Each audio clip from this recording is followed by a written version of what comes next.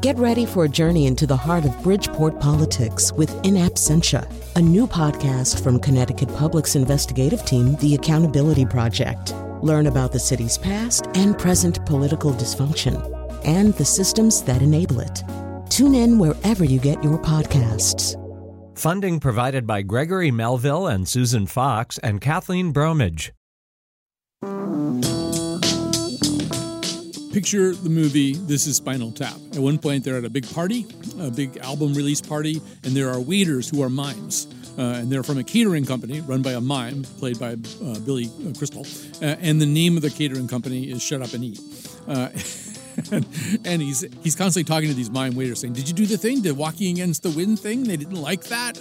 He also, I think at another point says, mime is money, except mime really isn't money. And that's the way mimes are depicted mostly these days, is ironically. Playfully is the best that they can hope for, and sometimes derision is more the case. And that is not helped by the revelation recently that Ted Cruz was at one point a mime. There are even pictures of him in whiteface. So is there any rehabilitating mimes? We think there is, and of course mime is perfect for radio. So that's the show we're about to do for you. Mime on the radio, right after the news.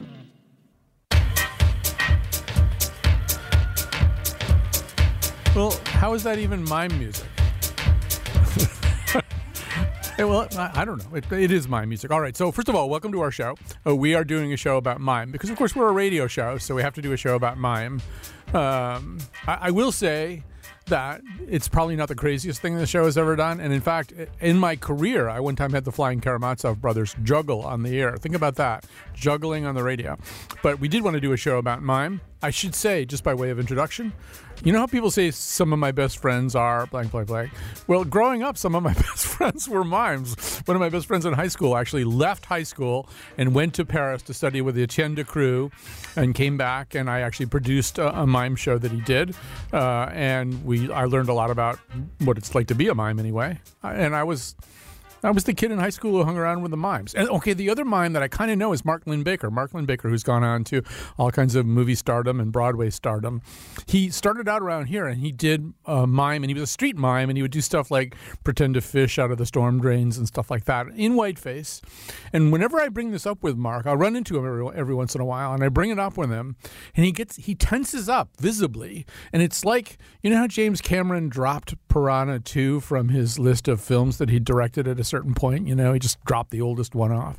I feel like Mark is trying to drop his mime life off, and I see it. There's no reason for that, as you're going to see, because one of the points we're going to make, and we're going to make it right now with just the perfect guest to do it. We're so honored and lucky to have with us Doug Jones, award-winning actor, best known for his roles in Hellboy and Hellboy 2, Pan's Labyrinth, and most recently, or very recently anyway, as the amphibian man in Guillermo del Toro's The Shape of Water, and currently starring also as Commander Saru on CBS's Star Trek Discovery. Doug is also a trained mime and contortionist, and he's joining us from studios in Toronto. And Doug, there's one more thing I have to say, which is before we get going here, which is as another layer of kind of, I hesitate to say insanity, but we actually do a regular feature, which we are doing today, called Radio for the Deaf, where we provide radio programming for a deaf audience. And the way we do this is that in the studio with me are two American Sign Language interpreters. So we're doing a show about mime that's going to be interpreted into American Sign Language by ASL interpreters. There's some meta way to talk about that, but it eludes me.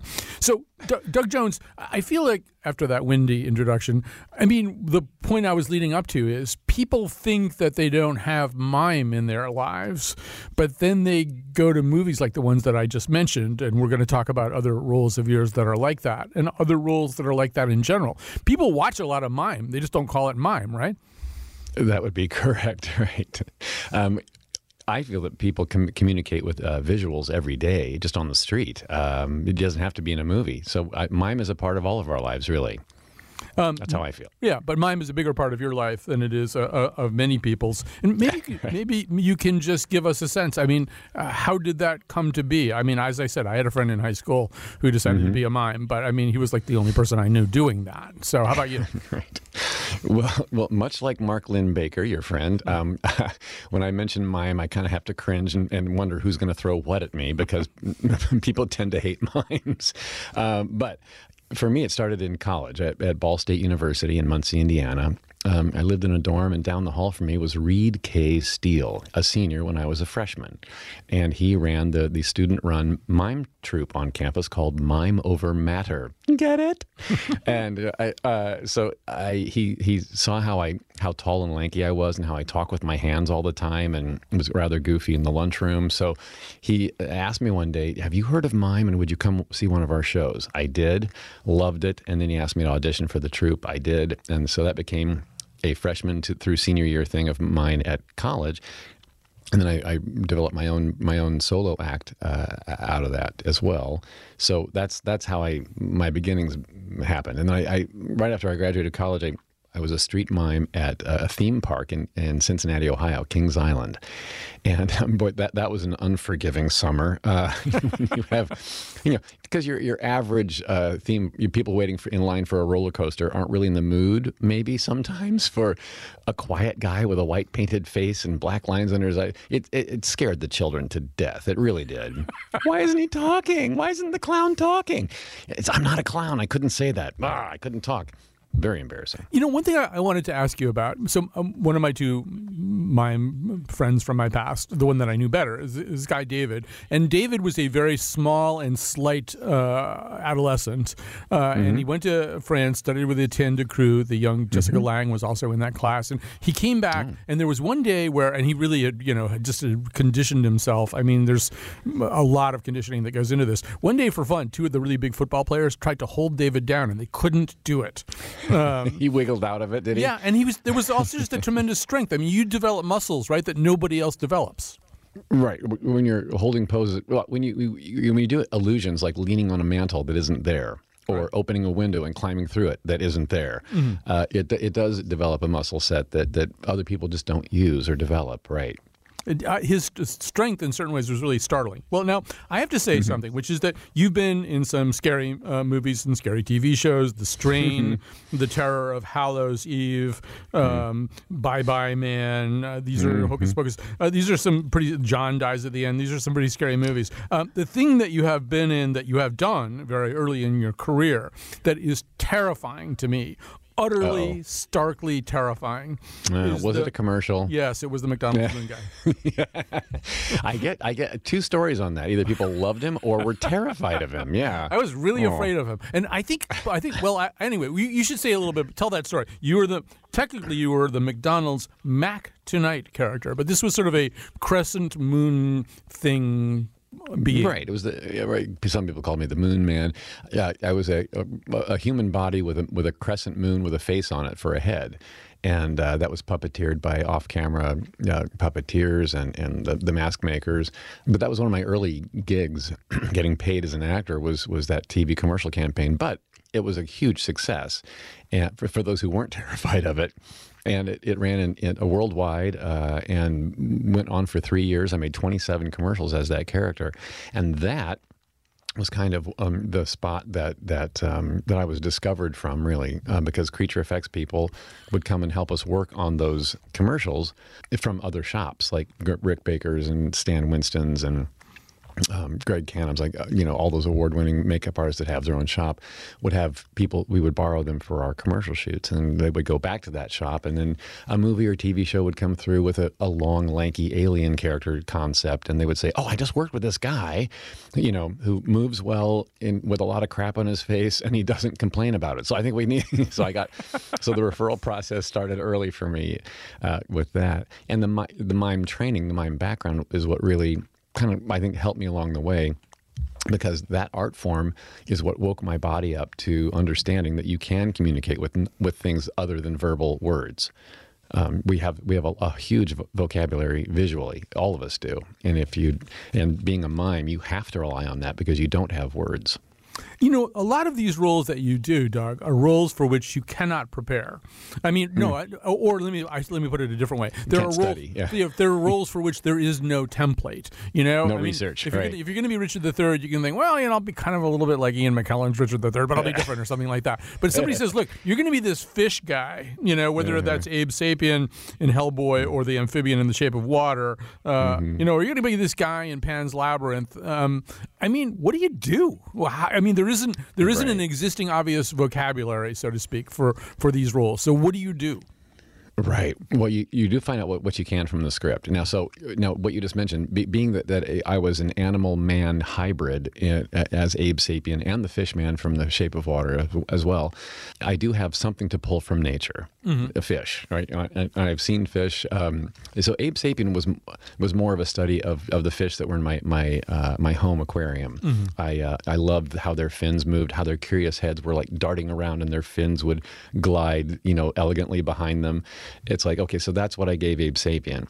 Well, then when Guillermo del Toro, the same director, came back to me saying, I want you to play another fishman in The Shape of Water, the challenge was to make him not Abe Sapien. So we changed up the body language a bit and made him a bit more stoic, more heroic, more a cross between a superhero and a toreador from a matador with those sexy hip movements. I had to lead with my pelvis, sort of a thing, and not be so fluid in the hands with like Finn, like so I had to. That was more because he was worshipped as a river god in the Amazon. That's the backstory of the amphibian man. And we eventually discover he's good in bed, so to speak. Sure. So I didn't want to play up the fish too much because that then it turns into something else. So we played up more of the mysterious river god, is he or isn't he, kind of thing with a sexy heroic stance was the idea. It seems to me that another odd paradox of this is that training as a mime, when you train as a mime, you are training essentially to use your body in a pretty much direct and uncontained by anything else way. In other words, in fact, there's sort of, a lot of the conventions of mime are about nothing to distract you from the movements of the body itself, including, the white face, I guess, is sort of part of that. But you wind up in a lot of these roles where they're just putting crap all over you, right? Yes. Talk about that.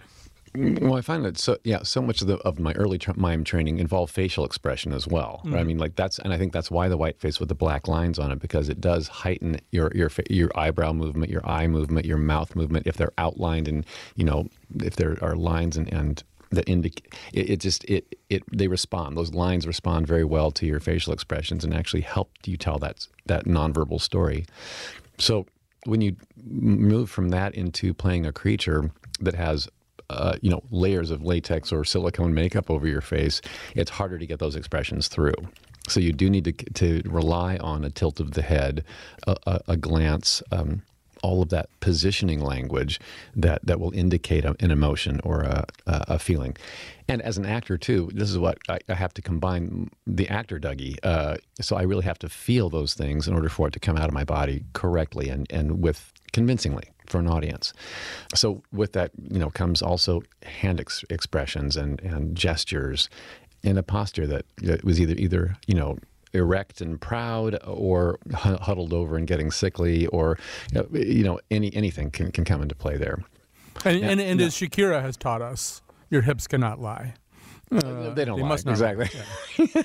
Yeah. That's right. So it's tough to do the Doug Jones audio montage highlight reel, but you know what? We're going to do it. What happened to going with your gut? Well, my gut is telling me to turn things around. My gut is telling me that this is what I should do.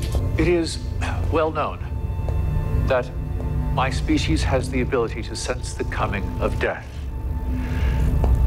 I do not sense it today. You buck-toothed, upright firefly from hell! I've waited centuries to say that. She's like me, creature from another world. Yeah, it doesn't work as audio, but I've never just listened to myself like that before. Those were 4 distinctly different voices, yes, so thank you for that. Yeah. Well, I want to talk about actor Dougie. I think you just called him that. I did. So.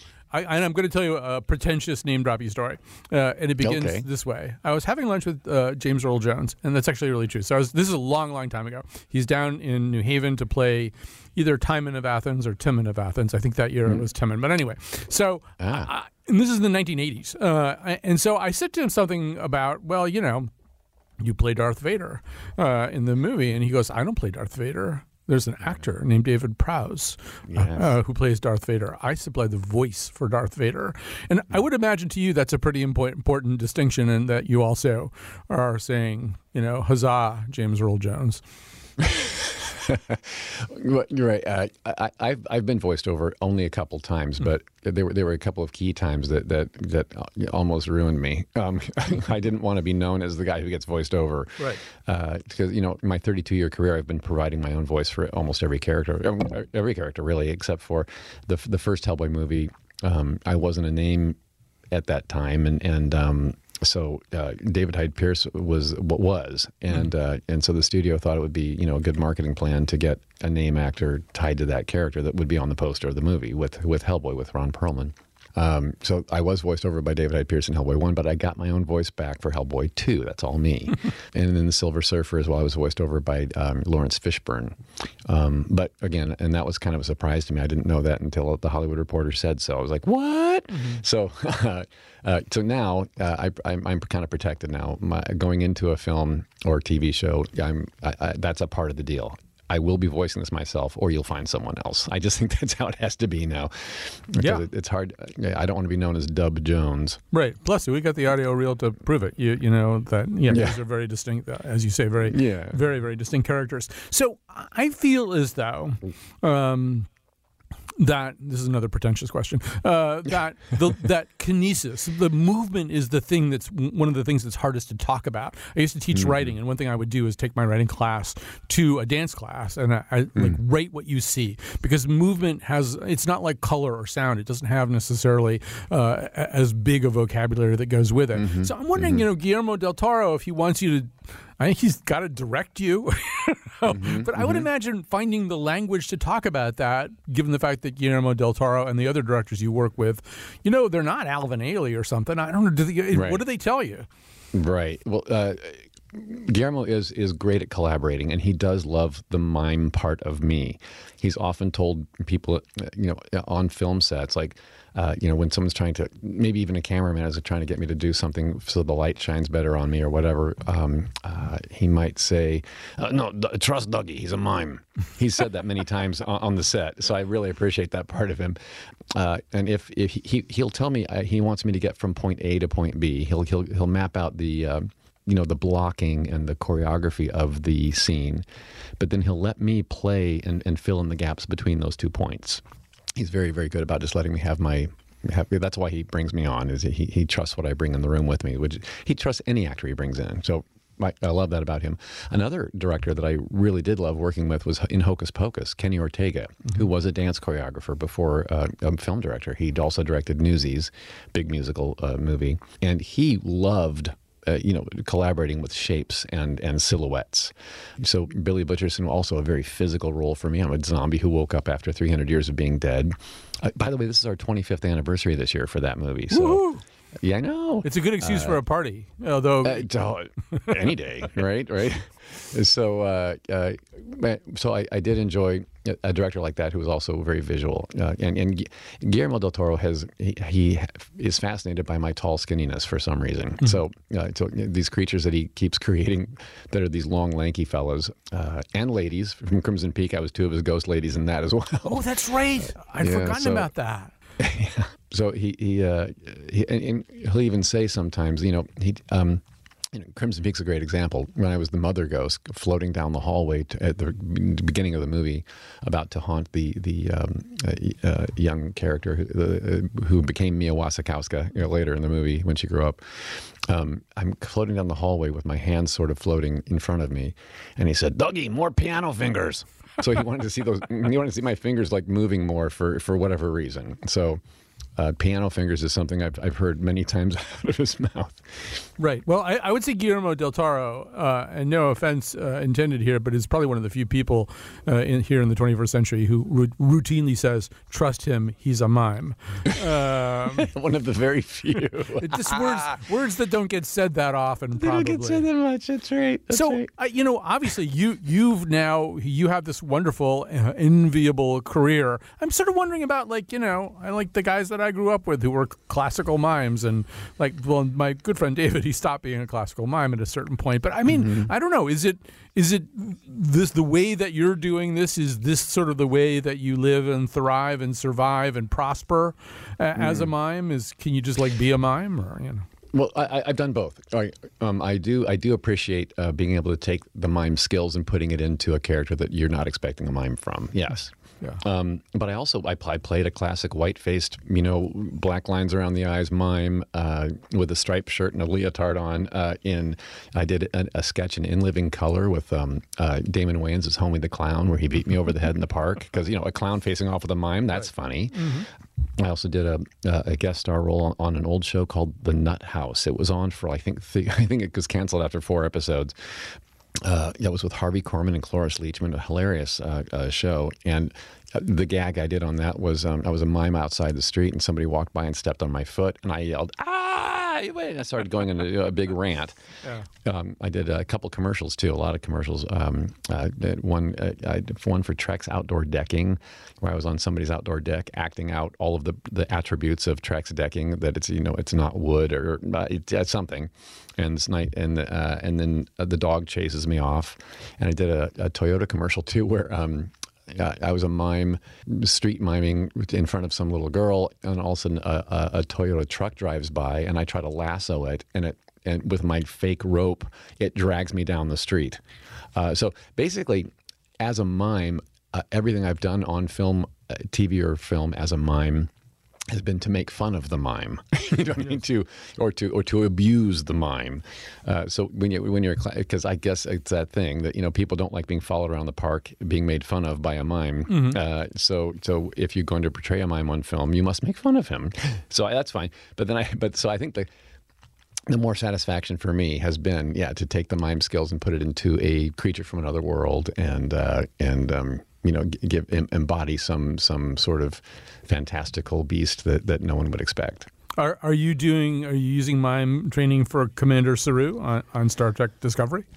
Well, again, yes, being very much aware of my body from head to toe. That's yes. I would say yes. This is another. Here's the challenge now. After being an actor for 32 years. Every character I take on that is otherworldly, I have to make him different than the last one I played, and the last one, and the last one. So what makes this alien move differently? Well, thank heaven, something wonderful and magical happened in the wardrobe or the costume department when I was getting my first fittings done. They put me up in hoof boots. So my species, Kelpians, they have hoof feet, like a gazelle. So these shoes they made for me, like something that I think Lady Gaga was worn on stage before. It's like a high heel shoe without a heel under it. So you're kind of balancing on the balls of your feet. So when I put those on for the first time and tried to walk around, my pelvis kind of went forward to keep my balance, and my arms dangled slightly behind my hips instead of right next to them. So that created a supermodel walk, sort of like leading with the pelvis again, and then my arms swaying side to side instead of like a normal walking where your arms are going in opposition of your legs. They were going side to side behind me. So I let that swish with my hands kind of being fluid as they went side to side, and it became a very signature walk very quickly. Now I'm on your IMDb page just so I can sort of see what's coming up. Looks like we get some vampire stuff coming up. Nosferatu in post-production. Okay. Yes. What We Do in the Shadows. Yes. Yeah, okay, talk about this. I'm excited about both of those things. Nosferatu is, he's a character, the Count Orlok, a.k.a. Nosferatu, is a character I've wanted to play ever since I first saw it. I was like, oh my gosh.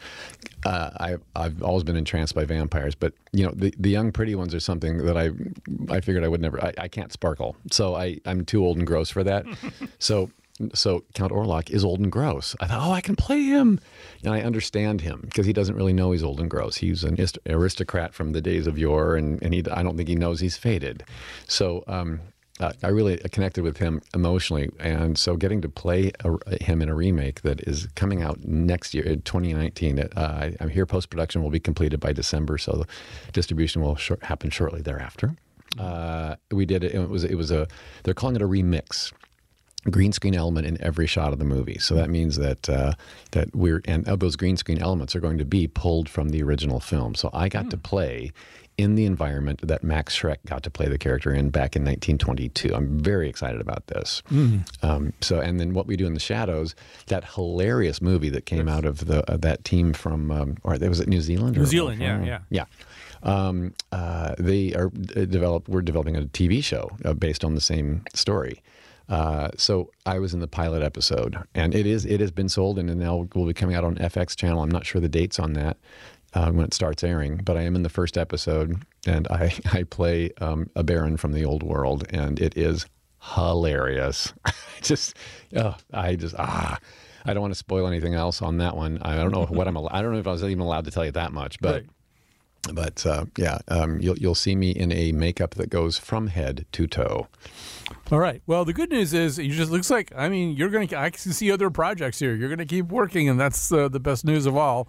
And you've certainly established yourself as someone who can do very, very, very special things. And we're very honored, Doug Jones, to have you on our show today. You've been a great guest and a great a gateway drug into mime. Is it starts here and then gets worse? Is that something along those lines? So we're going to be talking to Richard Knight in the next segment. We're continuing to talk about mime here, but we're going to take a little break before we do that. Here comes some music. We're going to say goodbye to Doug and hello, music.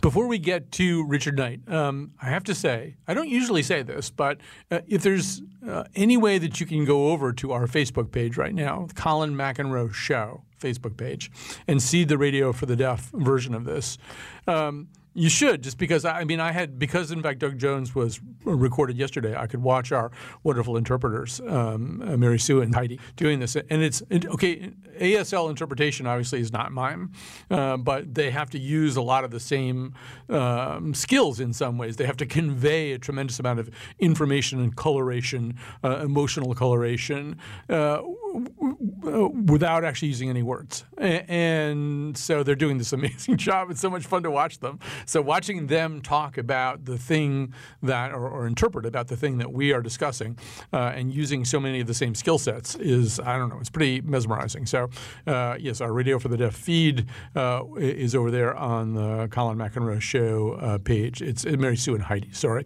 Okay, so here we go. We're going to talk to Richard Knight. Richard Knight has a tremendous background in classical mime. He's a mime artist, instructor, and physical comedy expert, currently working at the very prestigious East 15 Acting School on physical comedy. He's the author of Mime the Gap, Techniques in Mime and Movement. Welcome to our conversation, Richard Knight.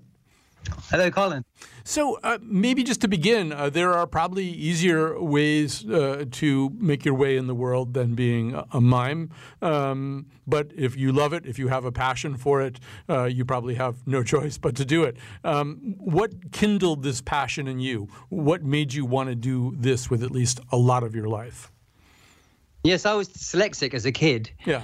And I wasn't very good at maths or English. And so I couldn't deal with numbers. It's kind of like being word blind.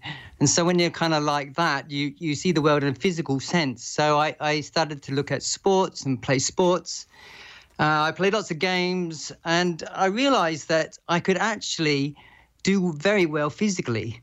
And hence I picked up breakdancing. And then I thought, wow, this was in the 80s. And breakdancing was very popular, hence the moonwalk. And I actually picked it up very, very quickly. And then people were saying, hey, you're really good. I was going, no, I want to be an actor. And they said, oh, no, you should do mime. And then I realized, not everyone can do this. So that's how I started it, from being dyslexic. You trained with some of the famous French masters, and we're also a little bit later going to be talking about Etienne Ducreux and about Marcel Marceau. You trained with Philippe Gaulier, I think, among other people. What is it about France? And why are there not famous British or Italian mime masters besides you? What's the French connection? Does it make any sense, or is it just a random occurrence? Yeah, it does make sense.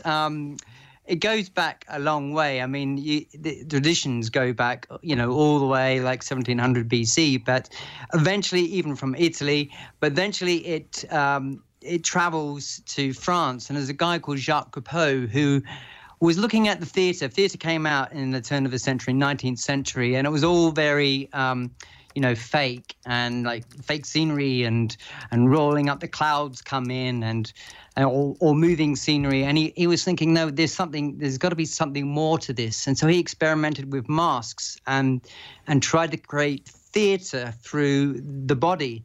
And then Etienne Decroux, who trained Marcel Marceau, he picked this up and he said, yes, I want to separate mime from theatre and dance. So he codified it and he called it corporeal mime. Jacques Lecoq also was inspired by Coupeau, and he thought, no, I'm going to free the actor physically so they can explore and do self-devised theatre, and the chair could mean a racing horse or a rocket or anything like that. And so it actually, from Jacques Coupeau, who was looking at it, came across and he thought, yeah, I like to, pick this up. But even before that, you've got the great Pierrots, which was inspired from Italy, from the Commedia dell'arte, from a character called Peggiolino. And the French like to stylize things, and they, instead of this Pierrot character who had this, or Peggiolino, had these hand-me-down clothes, it goes into this Pierrot, which is wearing these long, beautiful draped tunic and trousers. And then it was about to play all parts just using your body. So it was storytelling through the body. So that's where the kind of roots of the French got into it. And, of course, Marcel Marceau made it famous. Right. And from then, now we've got this stereotype of stripy top, white face. That's mine. That's how we see the connection. All right, let's talk a little bit about that stereotype. In fact, rather than have me or you talk about that stereotype, we send somebody out onto the green in New Haven or somewhere in New Haven to ask people how they feel about mimes. Richard, some of this is going to hurt, but we're gonna fix it up after. Let's hear what they had to say. How do you feel about mimes? I think they're pretty interesting. They're sort of like creating objects that really aren't there. So I think it's this cool how like they just create their own space out of nothing. They're kind of creepy and weird because, they're just like describing things, but they're not actually doing it. I think they're pretty interesting people.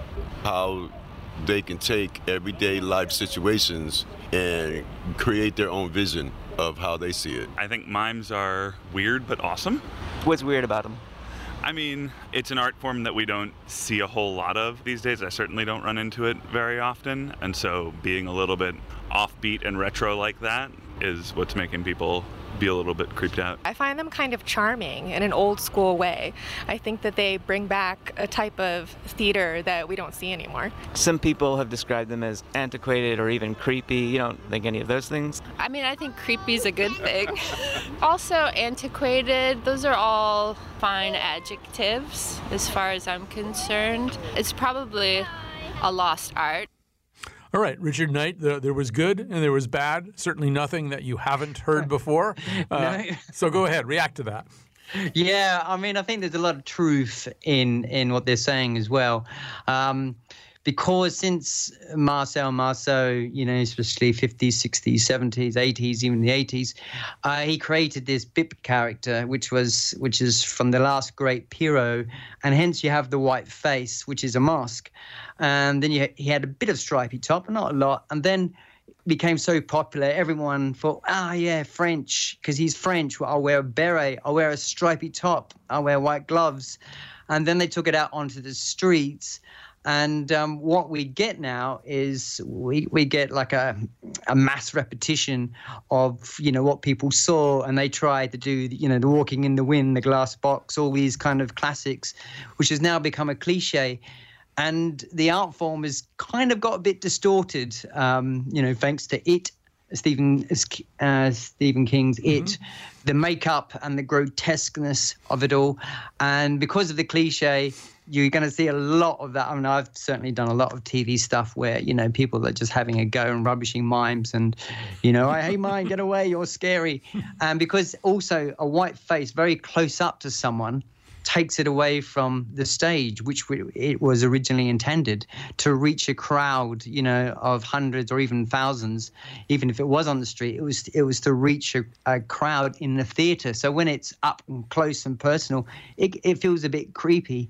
So it is a lost art form as well, is what they were saying. There isn't even, Doug was saying that, there's not many of us around, and that's very true as well. And I think the white face in particular, it comes from a long traditional, and that may be a bit dated, but you don't have to wear a white face to do mime. It's not about the white face. That's from a tradition from performing in the theatre. I mean, even Chaplin and Buster Keaton had a white face. It comes from that kind of old tradition. They were inspired by that as well. I mean, starting in the 1990s or around the 1990s, here in the U.S. and perhaps also in the U.K., there started to be something that we called neo-vaudeville, and it was kind of, I think, a real reaction against the highly digitized culture that our kids were growing up with. And I brought my son to a lot of things like the Flying Karamazovs, who are jugglers, and a lot of sort of vaudeville-type stage acts. And I think mime is in there somewhere, too. There was a little bit of a reaction formation against how sleek and digital and pre-planned and not fleshly and not of this world children's culture in particular had become. And I would imagine that what you do would benefit from. You heard it even in some of those people talking in New Haven, that there was a way in which it harked back to a more humanistic kind of entertainment. Yes, definitely. Back in the day, a mime, could the subtlest nuance, they could understand what the emotion was. Nowadays, with digital TV and stuff, everything's really quick. But in those days, they didn't have TV or anything digital like that. So for subtle, move of the eyebrow or the move of the fingers, everything was precise and everything had a meaning or the emotion of it. We don't have any actual records of the great heroes at the time, but that's the kind of thing which the audience could really pick up, and they could really feel the resonance of what a feeling was about or what emotion was about, which really conveyed the story. And a lot of that has been lost, and now we just get the walking in the wind, trapped in a glass box, and the white face. And so we get a reaction to that.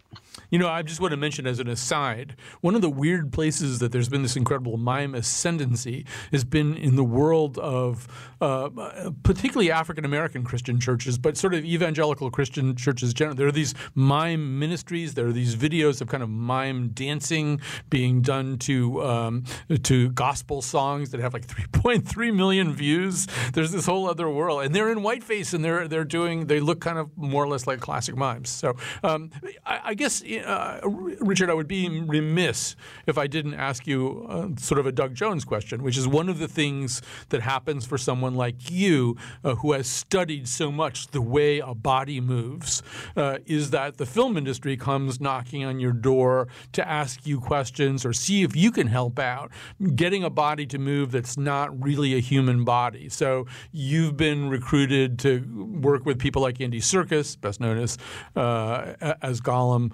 but on the Avengers, and it is that whole idea, right? How do you make a body move if it isn't just a natural human body?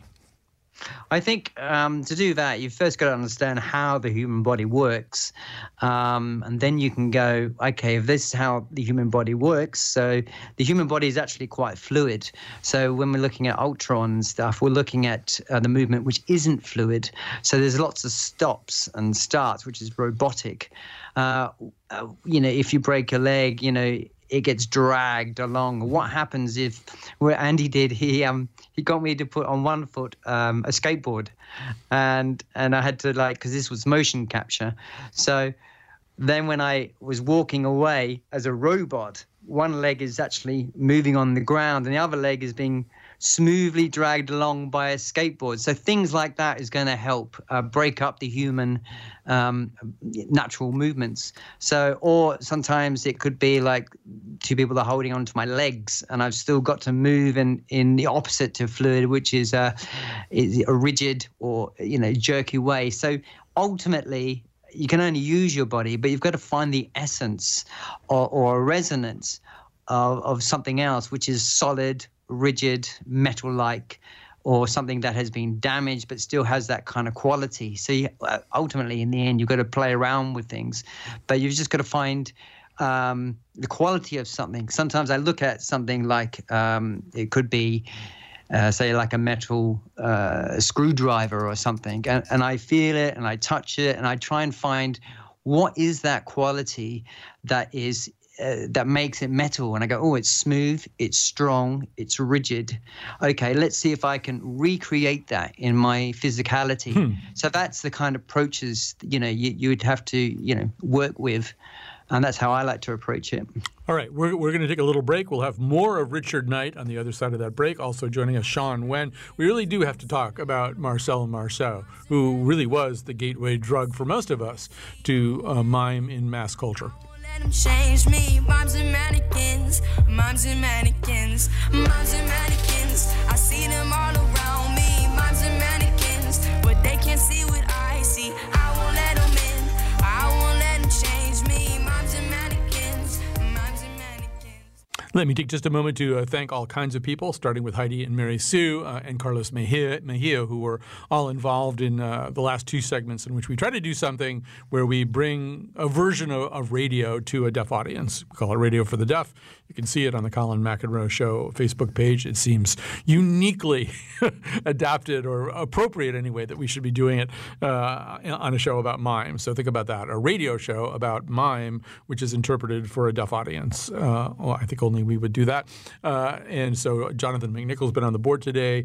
Josh Nalea is the person who conceived of and produced this show and did a wonderful job as well. And tomorrow we have, I think, a conversation that's good. I've already recorded it, so I know it goes very deep, a conversation with the musician, composer Noah Behrman about his latest oeuvre. And it's one that incorporates some very shadowy elements, both a disease that he has struggled with his entire life that affects his piano playing, and the murder of one of the performers on this album he's just put out. So anyway, I encourage you to listen.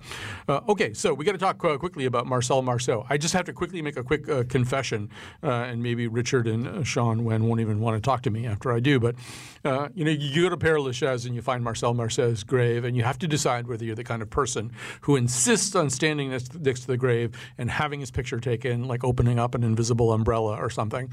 And unfortunately, I turned out to be that kind of person when I went to Père Lachaise. And I thought, I am now the 10 millionth jerk to stand next to this grave and insist on acting like a mime. But there you go. So Richard Knight is still with us, maybe, unless he hung up after that. I'm still here. Mime artist and instructor in physical comedy at the prestigious East 15 Acting School. He's the author of Mime the Gap, Techniques in Mime and Movement. Sean Wen, writer, producer for Youth Radio, and a multimedia artist. She's the author of A 20-Minute Silence Followed by Applause. Sean, we're going to talk about Marceau here. I am old enough so that I remember seeing him on the Red Skelton show. Red Skelton was a guy who kind of made a vaudeville transition from having done a lot of what would have been called pantomime to being a network comedy star. Marcel performed on the Ed Sullivan Show, which is as big as things got. But I can't really say that I knew too much about him. But to what degree was he the person who brought mime into a mainstream American audience?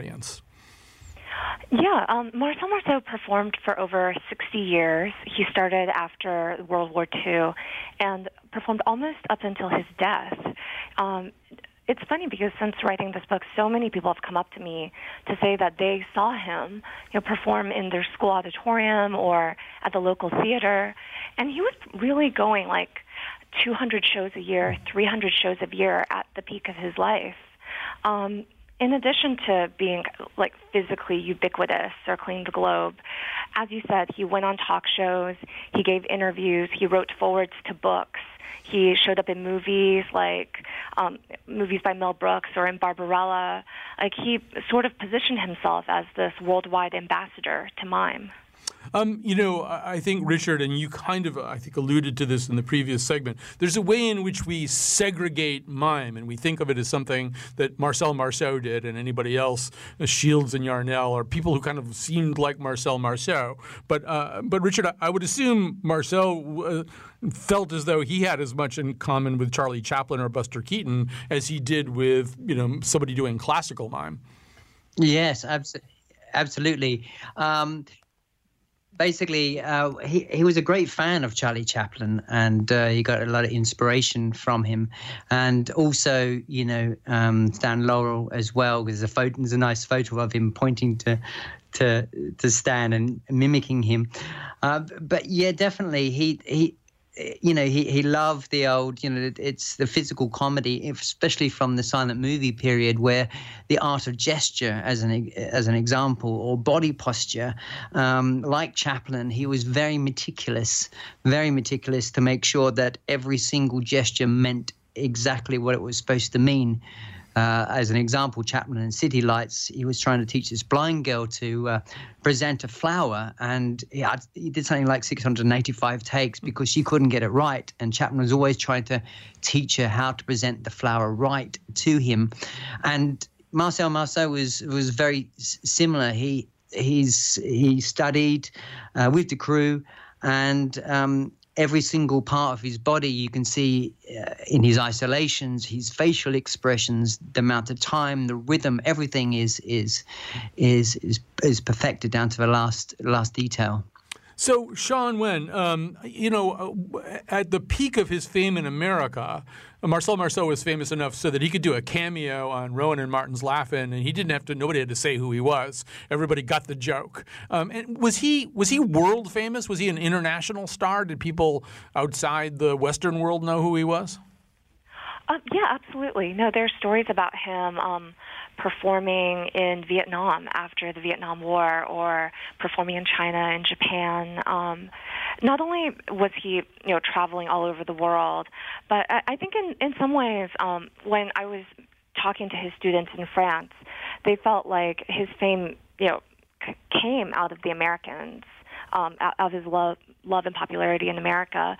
I mean, in aligning himself with Chaplin and Buster Keaton rather than with Decroux, he was trying to position himself more as an American populist icon. And speaking of American populist icons and looking towards the future instead of looking towards the past at Keaton and Chaplin, he had an influence on Michael Jackson. I mean, the first time I saw Michael Jackson do the moonwalk, just because I grew up around two classical mimes, I thought, but maybe you can flesh that out a little bit for us, Sean. Michael Jackson was very open about modeling his moonwalk after Marcel Marceau's Walking Against the Wind. And in the 90s, there was like a famous HBO special between Michael Jackson and Marcel Marceau where, basically they mime towards each other. And, Marcel Marceau makes this announcement, this is the king of pop meeting the king of mime. It was met with a lot of fanfare. There's a way in which you look at Marceau in particular and his classic white face, and there often are the kind of hints of teardrops or something on them. You write that you say that Marceau actually was in many ways a somewhat sad person who had a lot of problems with his personal relationships having to do with oral communication. It's funny. I was sort of thinking about that, about whether or not Marceau is a sad clown or if he is a Pierrot figure in real life. Mm-hmm. And certainly he had sort of a troubled personal life. He had 3 different marriages. He traveled so much and performed so much that it really put a strain on his interpersonal relationships. But, I also in some ways think that, rather than being a sad clown, Marceau is more of the Harlequin figure. Mm-hmm. In that, Harlequin is probably the best known of the Commedia dell'arte characters. He, is very physically agile, and he steals Columbina from Pierrot. Marceau was a little bit of a Lothario, and so I think that it's not totally fair to say that he was a Pierrot himself. That's right. His last wife, I believe, was 19 years old when he was in his 50s. When they met. When they met, yes. We should quickly say we're almost out of time here. I don't think I have time for it. I did want to just, Sean, quickly say, in addition to everything else, this guy was pretty heroic, right? He was 16 years old when the Nazis occupied France, and he did things to save people. I don't know if you can just say that in 60 seconds. Marcel Marceau was a hero in the French Resistance. He famously smuggled Jewish children from an orphanage over the Swiss Alps into safety. He would forge papers to make them seem younger so that they weren't targeted by concentration camps. He was very active in the French Resistance, as was his older brother. All right. Well, this is all fascinating stuff, and we've been so lucky to have so many wonderful guests. Doug Jones, Richard Knight, his book is Mime the Gap, Techniques in Mime and Movement, and Sean Wen, whose book is 20-Minute Silence, followed by Applause. Sean Wen, writer and producer for Youth Radio and a multimedia artist. All right. So we have to stop there, but thanks for listening. If you missed any of the show, I would really encourage you to go back and experience the beginning of the show over at the Colin McEnroe Show Facebook page, simply because you can see our wonderful interpreters actually interpreting mime issues anyway through American Sign Language. I also want to mention, somebody just told me that today is our 9th anniversary, so the Colin McEnroe Show is about to enter its 10th year. I wonder what we'll do. We